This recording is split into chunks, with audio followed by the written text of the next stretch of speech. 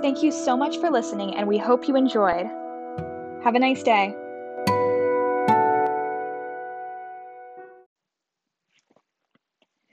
Nancy Harkness Love was born on February 14th, 1914, in Houston, Texas.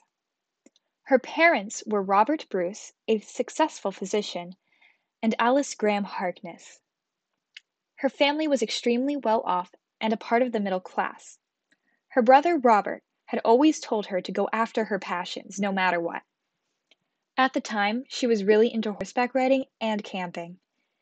In the summer of 1930, Nancy experienced her first ever flight. She fell in love with it the moment she went up and soon worked to raise enough money that she could go flying again.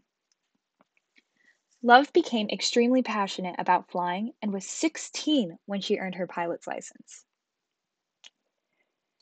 During her early education at Milton Academy, a prestigious school in Massachusetts, she broke the no flying rule by surprising everyone at her high school by flying across the campus. No one at the school knew she even had a flying license at the time. She nearly faced expulsion for this stunt. Because of this, though, there was no rule at the time about flying across campus. It was just about driving, so she was okay. She just got suspended for a little while.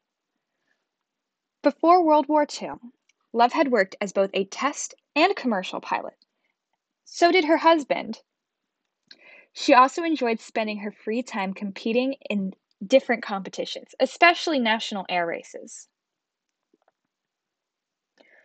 When World War II first started, Love had worked to convince the United States Army Air Forces to create the WAFS, or WAFs. WAFs stood for the Women's Auxiliary Ferrying Squadron, in which a group of female pilots would ferry supplies to the military bases from factories.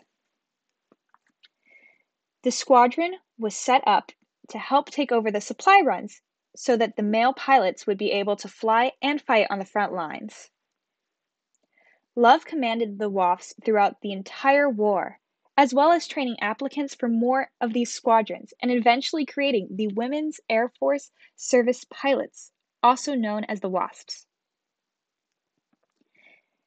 Nancy Harkness Love was an extraordinary woman who was awarded the Air Medal and appointed Lieutenant Colonel of the Air Forces Reserve. She was an amazing woman who deserves recognition for all that she did for her country and all of her help during World War II. If it weren't for her and her squadrons, we wouldn't have had as many soldiers out on the field defending our nation.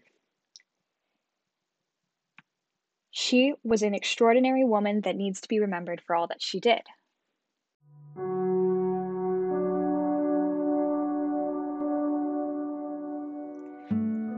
Thank you so much for listening, and we hope you enjoyed. Have a nice day.